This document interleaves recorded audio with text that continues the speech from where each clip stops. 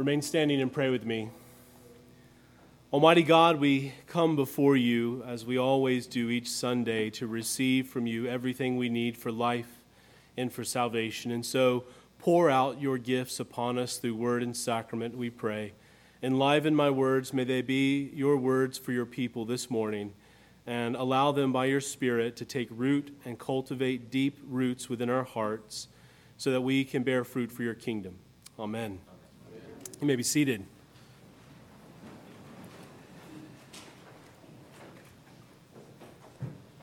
If you're wondering, the red Dixie cup is the liturgically appropriate cup for water up here. In January of 2008, God began a good work in Winston-Salem when he called and gathered together a small group of folks led by Father Ben to plant Christ Church. And since the start of Christ Church, God has continually blessed this congregation. He has been so very good to this church. In difficult times and seasons of expansion when we've planted two churches, he's been good all along the way for us as a congregation and for all of us individually. And I know many of you could stand up right now and bear witness to this fact, to the presence and the work of God's Spirit among us, animating the new life that is ours in King Jesus. And for those here who are new to our congregation, we are in a season of good transitions. There are bad transitions in life, but this is a good one. And as part of these good transitions, we are looking toward the future of Christ Church, and we are asking God to continue the good work that he began among us in 2008. That he would continue to pour out his blessing and favor on us into a new season of life. And so we want to ask, what does it mean for us? What does it mean for us in the next season of life to be a church for the glory of God and for the life of our neighbors? What does it mean for us to be a church for the glory of God and for the life of our neighbors? That's what was a driving force behind our church for the past 15 years. It will continue to be a driving force for our church for 15 more. And so we want to ask ourselves again and afresh. And so over the next few months in the sermons, I'm going to be walking us through a picture of our church's future. I'll be talking about who we are as a church, where are we going, and what is God calling us to do in the next season of our church's life together. Now, if you have been coming to Christ Church for many years, some of this, I hope, will be very familiar. The DNA of this church, by God's grace, will remain the same. It's DNA that he placed here. We don't want to go tinkering with that. We don't want to do any kind of genetic twisting. We want that to be the same. God is not calling Christ Church in some radical new direction. Rather, he's calling us to deepen and to expand the work that he began here and the work that he continues to bless here among us. And yet, as we look to the future, some things are going to change. For instance, we're out of room. There's very little room left in our sanctuary. Since January, we've added about 40 folks to our worship. We have no adequate indoor space for hospitality. In a day like this, we feel that with the potential for rain. Our back hallway is maybe enough to accommodate just a few of us, but we love to get back there and get real close. It's great, and share each other's coffee and crumbs and dessert. It's wonderful. But we're out of room there. We have no adequate space for fellowship. We're overloaded in our children's spaces for nursery, from nursery to catechesis to the Good Shepherd to the New City Catechism. And things are only going to get tighter because we have 30 kids, 3 years old and under. What a wonderful gift.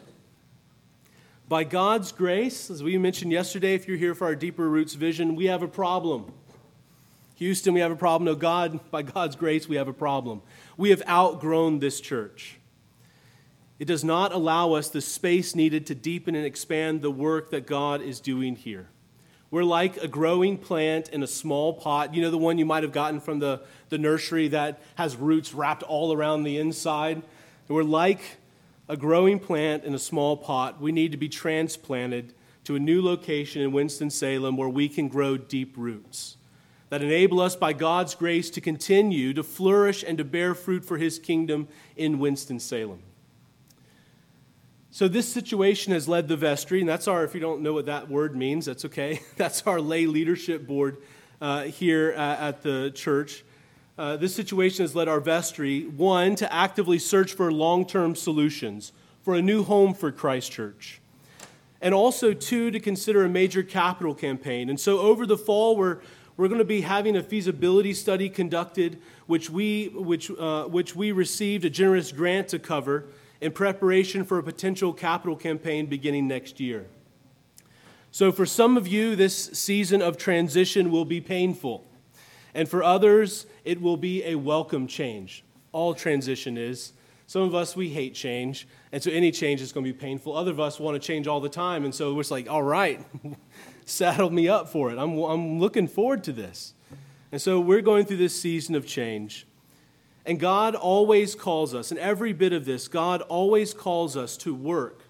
It's part of being an image bearer, part of being a member of the church, that God always calls us to a work that is beyond us, so that we will run to Him for the strength to carry on. Yes, God does put you in situations that are beyond your control, beyond your ability to endure, to confront, to get through, because He wants you to fall upon His grace and mercy, His provision, His strength in your life, His Spirit that empowers and animates you. That's the very call to discipleship is marked by this quality. Pick up your cross daily and follow after me. Well, if you know the way of Jesus is not some easy thing that you can just do all on your own, you need Him for it.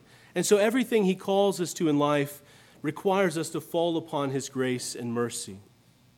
So as we look to the work that God is calling us to do in this next season of life, I want to encourage us this morning with 3 truths from Paul's letter to the Philippians that we need to take with us into this next season of life at Christ Church. So turn with me, if you would, to Paul's letter to the Philippian church, chapter 1.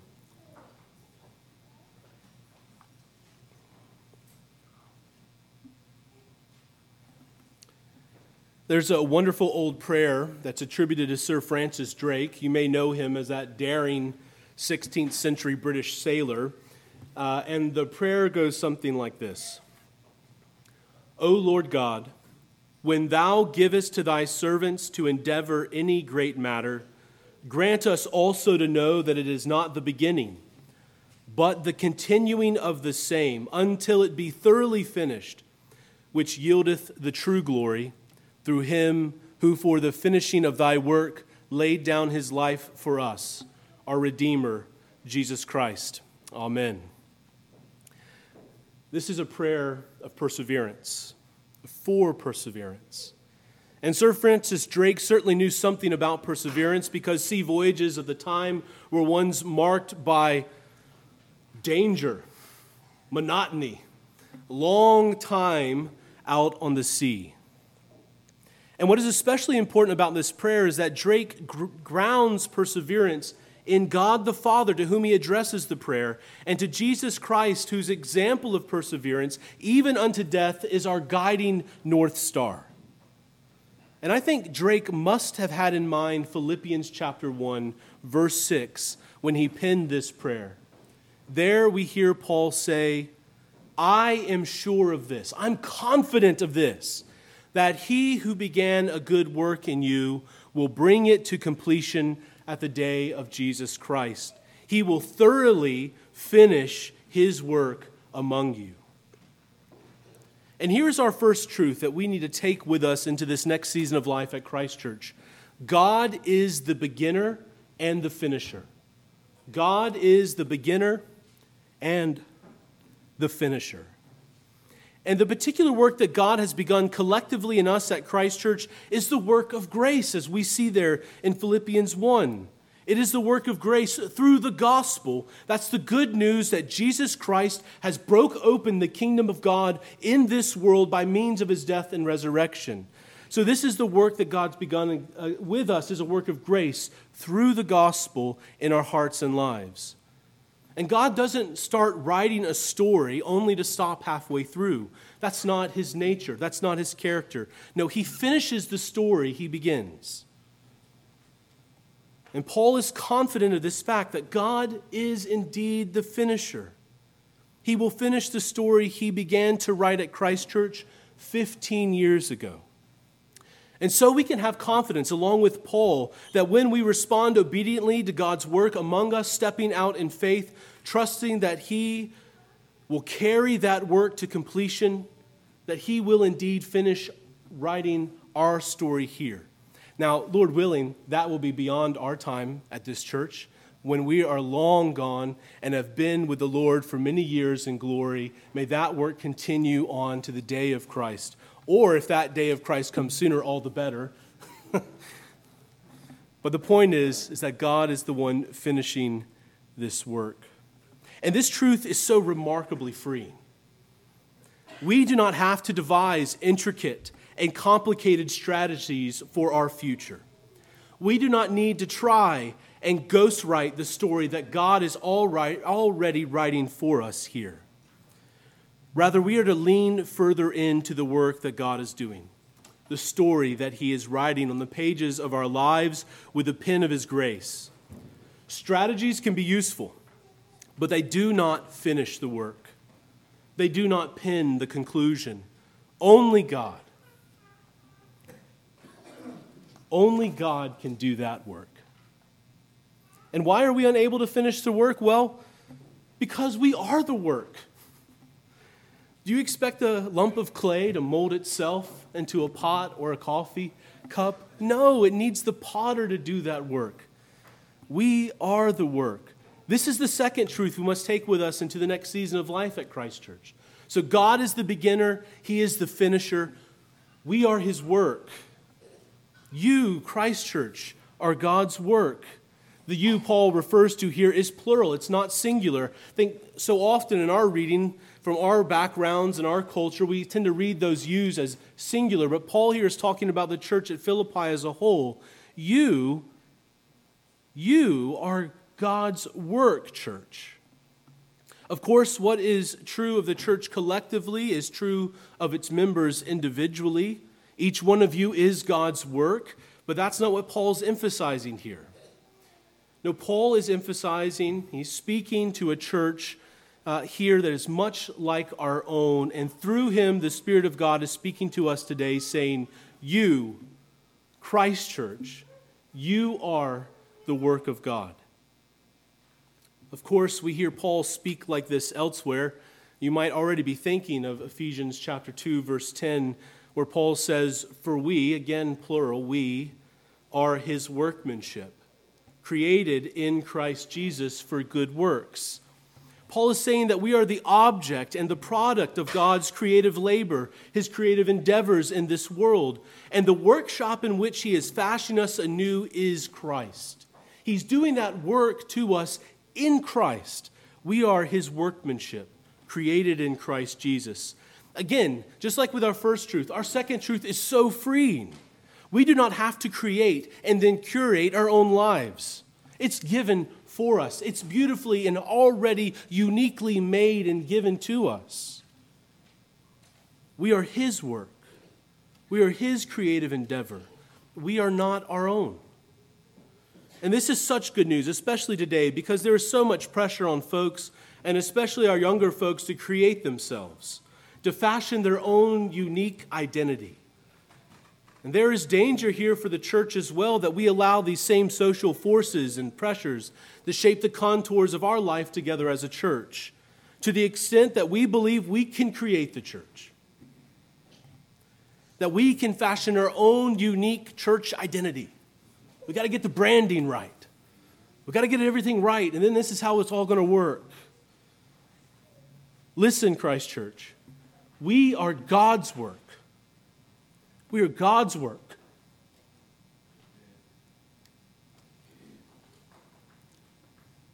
From His vastly more creative fingers, He has fashioned an identity for us in Jesus. And He will complete that fashioning work in us at the day of Christ Jesus. We are His workmanship created in Jesus. As Paul teaches elsewhere, it is God who composes the body. And as we learned last week, it is God who uniquely gifts each member of Christ's body, and it is the Spirit of grace from God that animates those gifts in us to build up, to create His church into a people who embody genuine love. Yet since God is the beginner and the finisher, and since we are His work, then are we simply to be passive? Just to sit back and enjoy the ride? God's doing everything. We are the work. He is the worker. He's going to complete and finish what He began. What's the answer, Christ Church? No. God created us to be creators, to partner with Him in this work of creation and redemption. This truth is written into the very fabric of creation. Our bodies are literally designed to create life. But they are not designed to create life in isolation. Life emerges from a partnership between a husband and a wife and God. Now, there are obviously marks of our broken world where that design is thwarted, at least for a time. But that's written into the very fabric of creation. And this reveals to us our third encouraging truth that we must take with us into the next season of life at Christ Church. We respond to God's work of grace in our lives by throwing ourselves fully into what Paul calls in verse 5, partnership in the gospel. Partnership in the gospel. The Greek word translated partnership is koinonia. I don't usually like to give the words, but I think people have heard this word. People use it a lot. The word is koinonia, and this is usually translated fellowship by many translations. Now, fellowship's not a bad translation, but it doesn't always capture well the meaning of koinonia in every context. And that's the case here. Paul's use of the term here aligns with how it was typically used in the broader Greek-speaking world to indicate a business partnership. And in particular, a business partnership where all the parties involved were committed to at least two things. One, to share the workload, right? To go shoulder to shoulder to put the work in to get the job done. And two, to share the financial responsibilities of the endeavor. In the context of this letter, Paul uses this term because he's just received a financial gift from the Philippians. He's in prison, and prisons of that day did not provide for the life or the clothing of their prisoners. There was no food provided. There was no clothing provided. None of the necessities of sustaining life. You had to rely completely upon friends and family to bring you those goods in order for you to stay alive in prison. And so Paul is writing this letter in part to thank them for this work. And this is why Paul speaks of his confidence that God will finish the good work that He's already evidently begun in them, because this gift is a sign of God's ongoing labor, His ongoing fashioning of the Philippian church into His desired end goal, which is Christ, the one who gives Himself sacrificially for the benefit of others. And since this partnership is in the gospel, the good news that God's kingdom has come in Jesus' death and resurrection, it is ultimately a participation and partnership in the very work that God is doing. It's not just that the Philippians are partnering with Paul in the work of the gospel. They're partnering along with Paul with God in the work of the gospel. Because the gospel business is God's business. He's the chief owner and CEO. He holds all the shares. It's His business, and He invites us into it to participate with Him. So what does this mean for us then? It means that you and I are partners in the gospel. We're partners in the greatest venture ever undertaken on planet Earth. One that goes back to the very mind of God prior to creation. Before He ever creates, you were thought of by Him. His work of creation was thought of. His work of redemption was thought of. We hear in Scripture that Jesus, before the foundations of the world, was set apart as our Redeemer, our Savior. You are a part of the gospel endeavor on planet Earth, and this is such a wonderful thing to join our hearts and minds and bodies together in. And together as Christ Church, we are partners with God in this business of spreading the good news through word and deed that God's kingdom has burst onto the scene through Jesus, through his death and resurrection. As partners together with God, we are in the gospel business, the grace business. We have been blessed by this business ourselves, and this blessing of the gospel comes with responsibility. The responsibility of partnership. And for Paul, that looks like sharing in the workload and in the financial responsibilities of the endeavor. And we'll unpack this partnership more fully in the weeks to come. But as we enter a new season of life here at Christ Church, let's take these three truths with us and allow them to encourage our hearts, freeing us from the pressure that it rests all upon our shoulders, but put that pressure on God. As we follow him obediently, following his lead and his will, using the wisdom that he gives us, and always falling on our knees and saturating the entire endeavor in prayer, he will lead us into the future he has prepared for us. He will lead us into greater kingdom mission in this world and greater transformation in our lives. That's his promise.